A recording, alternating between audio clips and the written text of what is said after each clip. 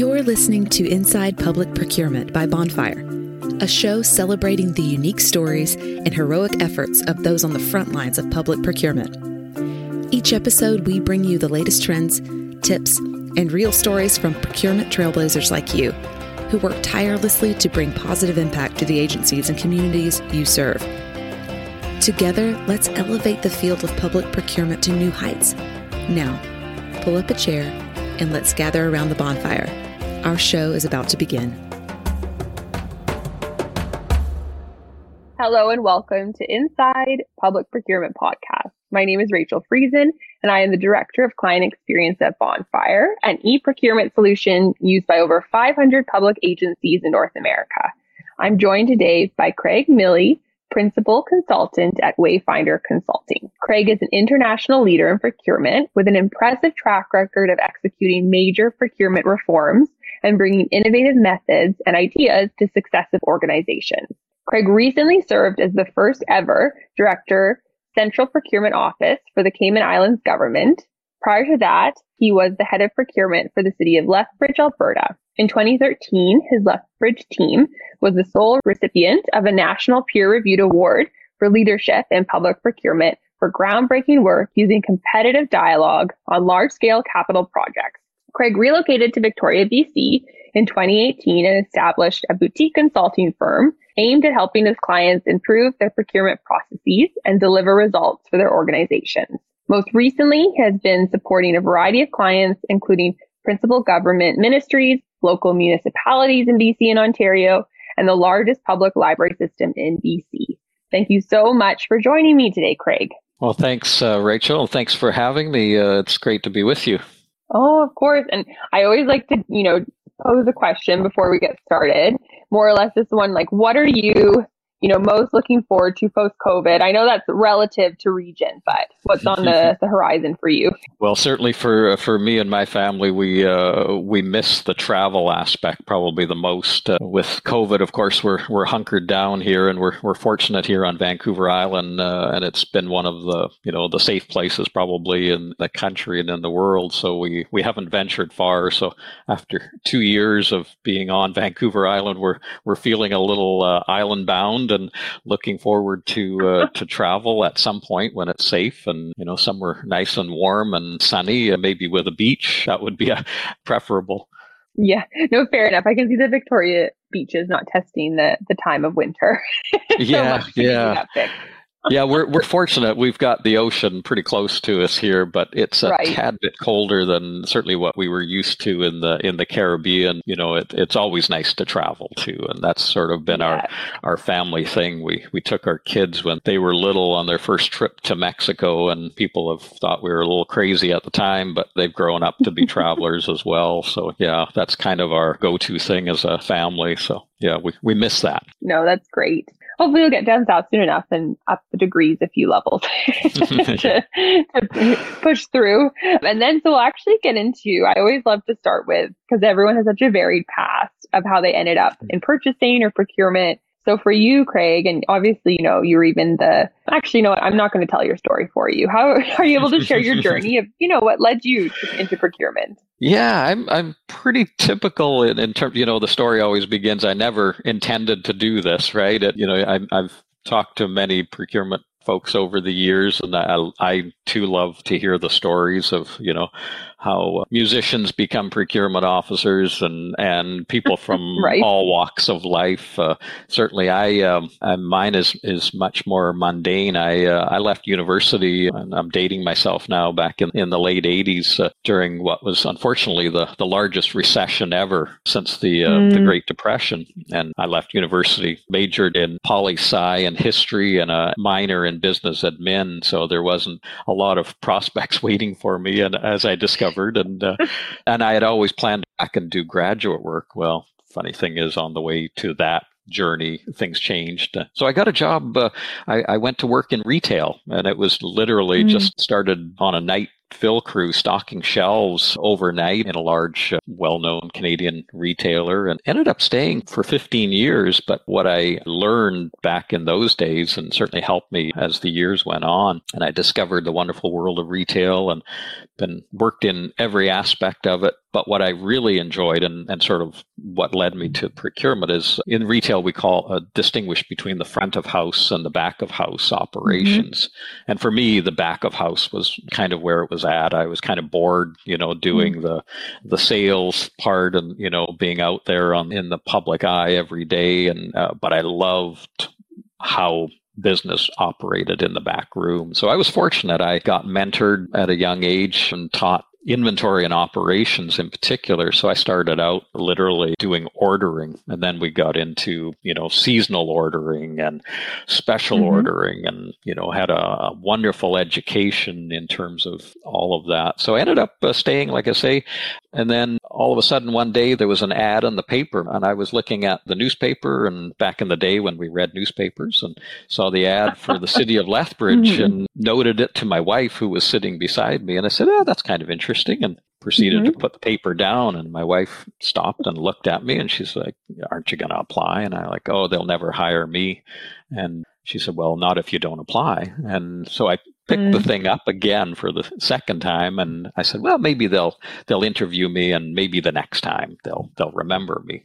Many years later, that was 20 years ago, and I've been doing it ever since. So it's just one of those things where you don't set out to go in a certain direction, but it kind of finds you. And probably as much as anyone, I've probably found where I need to be, or where I should be, or where I ought to be. So right, yeah. No, but that range of exposure in retail was obviously advantageous, and then obviously credits due to your wife a bit here, which is great as the catalyst. I always thank her, and she reminds me from time to time about do you remember that? And I'm like, yeah, I remember that. And I still have the job posting and the newspaper ad that I've kept it ever since. And, perfect. Yeah, oh, really? Oh, that's great. While. She's like, don't let your memory change things retrospectively. Let's remember what truly what occurred. Yeah. Oh my goodness. Sometimes our partners know us better than ourselves. Yeah. Oh, I would agree with that very much. So in a confronting sense.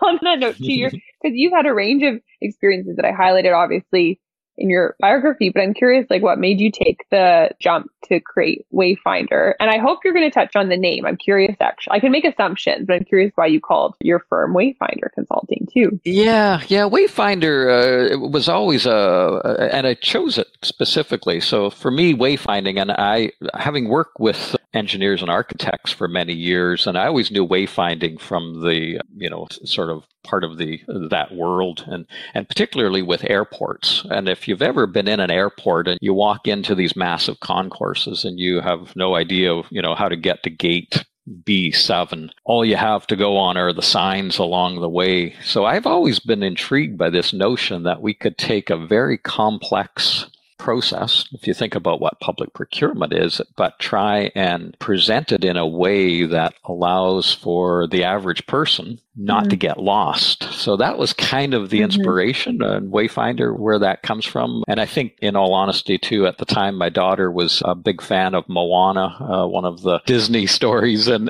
there was some really interesting symbology, I'll call it, in Moana about traveling over the ocean and being navigating by the stars, and they were considered wayfinders. So yeah.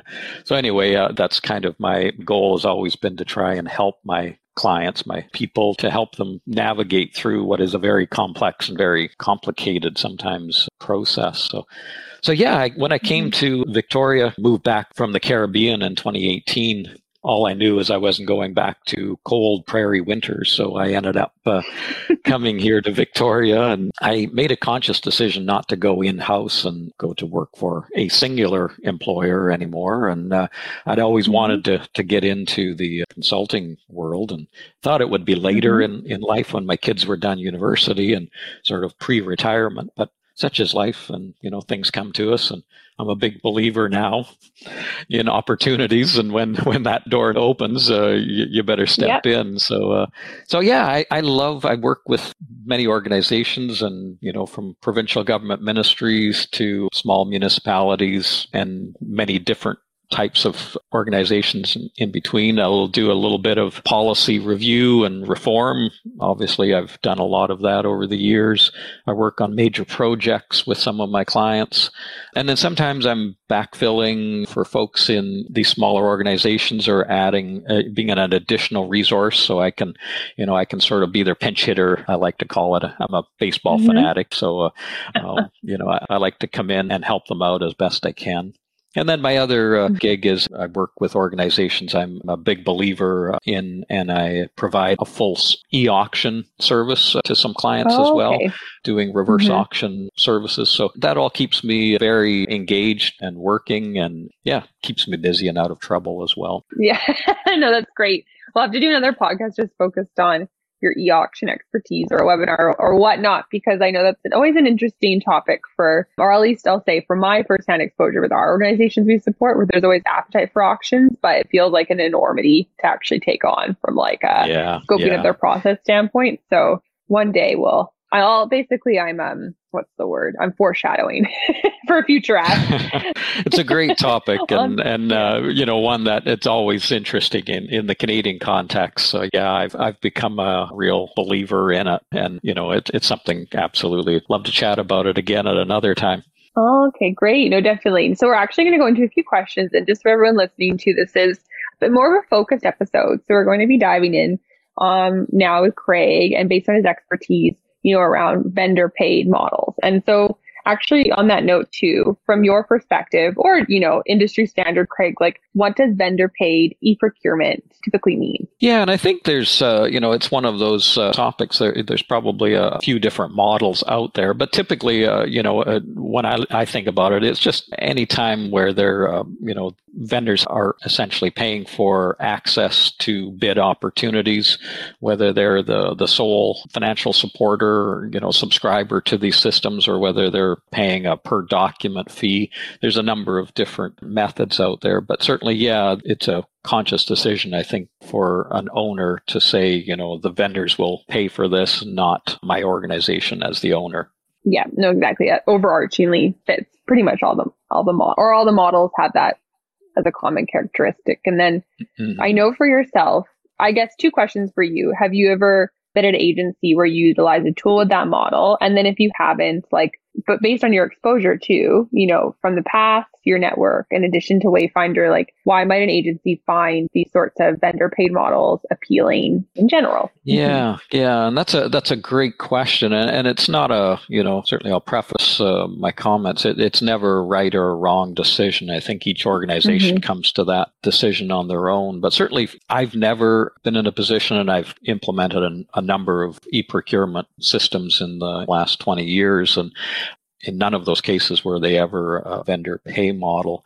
But it doesn't mean that there aren't instances where there may be a need for that. And certainly the one that comes to mind for organizations sometimes is simply the cost of putting a system in place. And particular, and this one we've probably seen recently, and I'm sure Bonfire experienced this, these systems are so easily accessed these days. And during COVID, for example, there was an awful lot of organizations who may have been late adopters to eProcurement would have had to, ramp up and get systems in place really quickly, likely. And I've worked in municipalities for many years. I know what budgets are like, and I know how these processes work. And, unless you got into the queue for budget the previous year, all of a sudden you've got to put a system in place and you've got no money to do it. So in those instances, I could see where, it's a choice of having no eProcurement functionality whatsoever, or we have to put the burden on the vendor community to get us going with this. And it's unfortunate, but it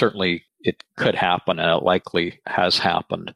But it does, and it's enticing. And certainly even in the times I've implemented eProcurement, you go through that decision-making process internally of, well, who pays the cost of this? And the organizations I've been part of, it's always been a philosophy that this is something that is for the organization, us as the owner, to bear this cost and not impose this on the vendor community. It is a complex issue, but certainly, it's something each organization has to carefully consider.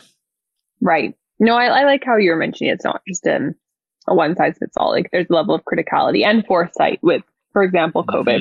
Yeah. If the budgets just weren't outlined, they weren't outlined.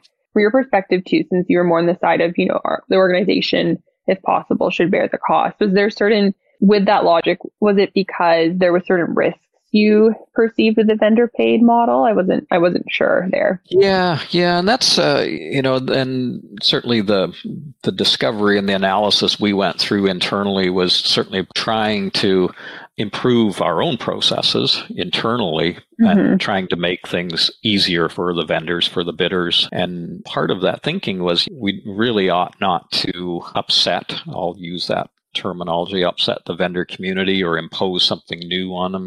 Depending on the organization, sometimes the relationship is not necessarily great between the public buying entity and the vendor community. But certainly risk, like you could be depressing the participation rate, you could reduce the bidder pool.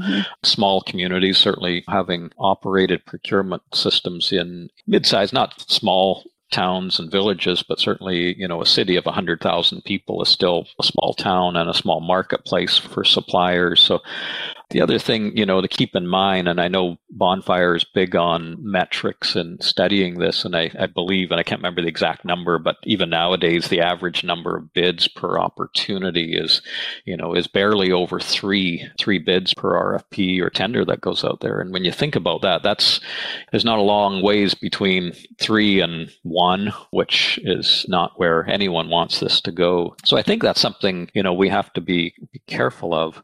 The other thing I think certainly folks that I worked with over the years were also worried about making the organization less attractive to the vendor community. If there are other organizations in neighboring communities just across the city, somebody else doesn't charge for bid documents, you might see a tendency for people to migrate to bid on somebody else's. And certainly, I'll talk about the impact of relationships between suppliers and owners. And, we've been fortunate here in Canada and most places, and, certainly there's exceptions, but generally the relationship is strong. I think there's a healthy respect there. And despite we see these hiccups from time to time in the newspaper, but I think fundamentally the relationship's strong. But I've got firsthand experience working in a community where the relationship had broken down. One of the things, when I first went to the Cayman Islands, and for your listeners, I ended up being hired to come in and reform the procurement process in the Cayman Islands. They had gone through, like many organizations, a major Auditor General's report, which obviously had not produced a positive finding. And one of the things I found when I got there was the relationship really had broken down between the government and the supplier community. Again, a smaller community, 65,000 people, small supplier base, and the relationship that we value in Canada here based on trust and respect, it really had broken there, and the vendors were not trustful of the government, and the government probably had squandered a lot of goodwill with the vendor community. So it's something that I took a lot of lessons from having to navigate through that. So I spent an awful lot of time in my time there in Cayman, 3.5 years, working with the local Chamber of Commerce, vendor outreach, meeting with suppliers, hearing them out, and certainly part of and I implemented an eProcurement Bonfire in Cayman Islands. And part of that discussion internally was, do we bear the cost of this? And certainly in an instance like that, it would have been foolish for us to try and impose a vendor pay model in that environment. But the vendors, once they understood that we were putting a system in, they really were the champions for my initiative because they really saw it as a transparency benefit for them. All of a sudden they could rely on a secure system that gave them proof of delivery, and it just took the relationship back on track. Not to say that single-handedly fixed that, but it certainly was an important element in the equation. And I also think the other final point I'll make on this is when the owner is paying for the system, with that I think comes some ability to influence maybe the long-term direction. Maybe sometimes it's simple functionality. And I think that's something we should always keep in mind is it's something that we as public procurement officers bear is we should always be trying to make this thing work better for our end users and for our vendors. So being able to have that ability to communicate requests for changes, for tweaks. I would worry that if, if I wasn't party to that, I might have less ability to influence that. No, it is a key point, and I need to be careful in like what I say here in the sense of we do value our vendor feedback, for example, from Bonfire on like how we can evolve the tool, but it's definitely through the lens too of like what our organizations are saying their vendors are. Like what, like there's very much that prioritization of we serve the organizations that quite literally pay for Bonfire. And from there, as an extension, your stakeholders are your vendors and your evaluators. So how are we making their experiences as fluid as possible to streamline your process? But it is definitely through like the lens and the eye of the vendor's priorities, the buyer's priorities, and then getting the feedback from the suppliers. No, it's a key point to make. It does really, from a financial perspective, like influence a product direction as well. No, you hit some very interesting points there too, in the sense of your Cayman Islands experience as well. And you mentioned you brought in Bonfire there. So obviously people know that you were a user of Bonfire at some point in time. That's, of course, I should have mentioned at the beginning how Craig and I was actually his, let's say, Bonfire go-to for a period of time before he left the island. And then on that note too, you'd mentioned transparency from your suppliers and your vendors' perspective or vendors' buy-in. Those were two criteria that you factored in, when you were looking for a solution. Were there other elements or variables that you took into consideration that you think are worth highlighting for your search for an e-procurement tool? Yeah, and those are important. Obviously, the functionality itself. I remember when I first learned about Bonfire a number of years ago now, and certainly it was a product that I immediately liked because of the functionality. But there's one thing, and I always call it the Amazon test. And when I say that, I've always appreciated the fact that Bonfire is intuitive. So I've always said if you can, to evaluators in particular and vendors registering, if you can navigate and buy something for yourself on Amazon, no plug for them, but any online retailer, you can, I just call it the Amazon test, but we get the point. Got the look and feel. And Amazon, yeah, I feel like Amazon has all the promotions it needs, but no, fair enough. Yeah. We need to give Bezos any more plugs. Yeah. But certainly the ease of use and the simplicity of use, and whether it's drop downs and radio buttons, and it's the stuff that's in our DNA now. The stuff that my children grew up with, and it's hardwired in them now. And old guys like me had to learn that. But it is an important consideration when you're training an entire community on whether it's the supplier community or internal users. And that's back in the days when you and I were doing a lot of those in-service sessions.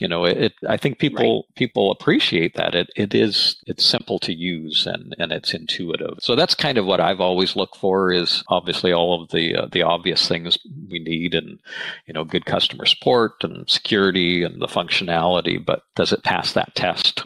No, it's a key point, because at the end of the day, no one tool will solve all of an organization's problems. It's like how people adopt the tool, right? So it's good that you hold that as a high bar, that usability, that interface, should I say. Yeah, and how accessible it is. No, that's a great point. Yeah, I definitely remember the trainings we did. That takes me back. No, that's great.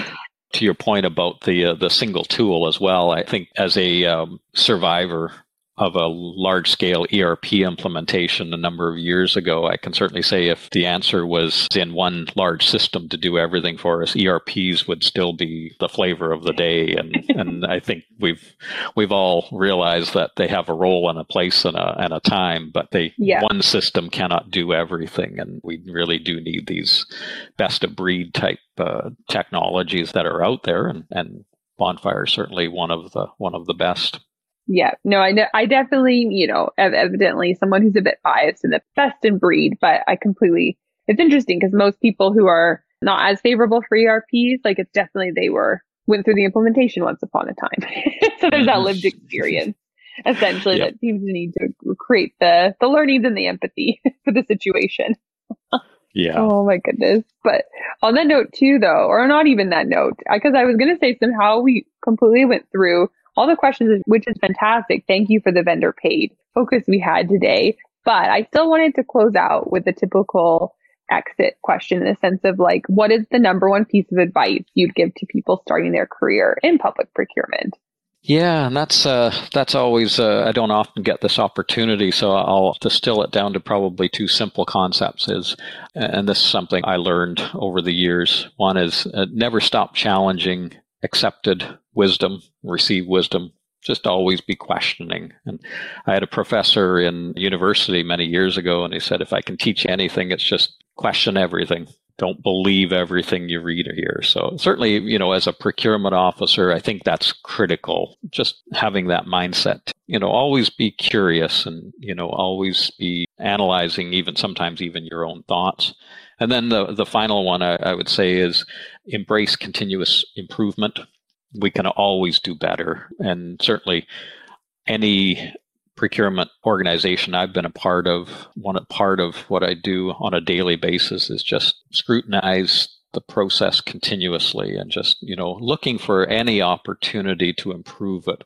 I think when we get to the point that we think our process and our procurement program is all there and it's done, that's probably the wrong answer to arrive at. So, that's just from the school of hard knocks is your clients. If you talk to your clients, talk to your evaluators, talk to your vendors, they'll give you the God honest truth. And sometimes that's hard to take. But I think as procurement professionals, that's incumbent upon us to always be looking to see how we can do this better. I write an RFP today. I look at it a month from now and I look at it and go, I could have done better on that. So that's kind of my approach to this very tricky business after all these years. And it's never finished.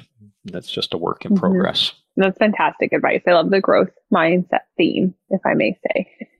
On that note too, we will include a link not as much as we can. We will include a link to Wayfinder Consulting, a little bit of info wherever you're listening to this podcast, whether it's Spotify, Apple, whatnot. But if there is an avenue in which if listeners did want to get in contact with you, Craig, how would you recommend that? Did you want to share your email even now, or are you active on LinkedIn? Yeah. All of those things. And certainly look me up on LinkedIn, and I've got a lot of wonderful connections on LinkedIn. Got email. Feel free to reach out to me at any time at wayfinder@telus.net. It's as simple as that. And we also have a website. So if you just Google Wayfinder Consulting Inc., you'll find me. And we've got some wonderful resources on the website and tell you a little bit more about me and some of my adventures over the years, and a few blogs, including, I think one of the blogs is about Wayfinder and what that word means to me and how I came to name my company. So check it out. There's no commitment, no cost. It's free. So for any of the buyers out there who are always, I love hearing from colleagues and professionals, and I can't wait to get back on the conference circuit and to some of the user groups and the gatherings. So happy to hear from anyone. I definitely encourage people to reach out to Craig, and I will say, I follow him on LinkedIn, and he does post a lot of good content. You like content that I tend to enjoy, I think is what it is too. It'll be like, Craig liked so-and-so, and then I'll absorb it. So even just as a passive LinkedIn follower of yours, I encourage at least a connection. I always try and put something interesting, for folks and thought-provoking. It's not necessarily the be-all and end-all, but it's just like, that's kind of an interesting take on things. Yeah. I would say it. For a consultant, you're devoid of a lot of self-promotion, and it's very refreshing. So I do recommend. It comes from being a humble civil servant for so many years, I guess. It's ingrained in the persona. Yeah, I still wear the owner's hat, even working with my clients on their projects. I still live and breathe and feel their pain, and it's just part of what we do. So but I love helping folks and love working with really interesting, cool people too. So Yeah, no, it sounds like, your weeks are definitely designed now favorably then for those passions. So that's great. Yeah. I wanted to say too, thank you so much for your time, Craig. Obviously, you're always juggling quite a few projects and in between your future vacation planning. So thank you so much for taking the time today. As I mentioned, we'll probably have you back in for some auctions or another interview in some capacity. And then hopefully when we do, you're showcasing a bit of an island glow. So sounds great. Well, thanks for having me and great chatting with you again, Rachel. Procurement professionals like you are the lifeblood of public sector organizations, dedicated not only to supporting your agency, but the constituents you serve. That's why we've created the Inside Public Procurement podcast here at Bonfire, a unique place where you can share stories and discuss the topics that matter to public procurement pros. From digitization and the future of public procurement to ensuring a fair and transparent process, we're all about finding new strategies to help your agency succeed. Join us at gobonfire.com to learn more. You've been listening to Inside Public Procurement by Bonfire. If you like what you've heard, make sure to subscribe so you never miss an episode. And if you have an idea for an episode or want to come on as a guest, email us at hello@gobonfire.com. Thanks for tuning in. We'll see you next time.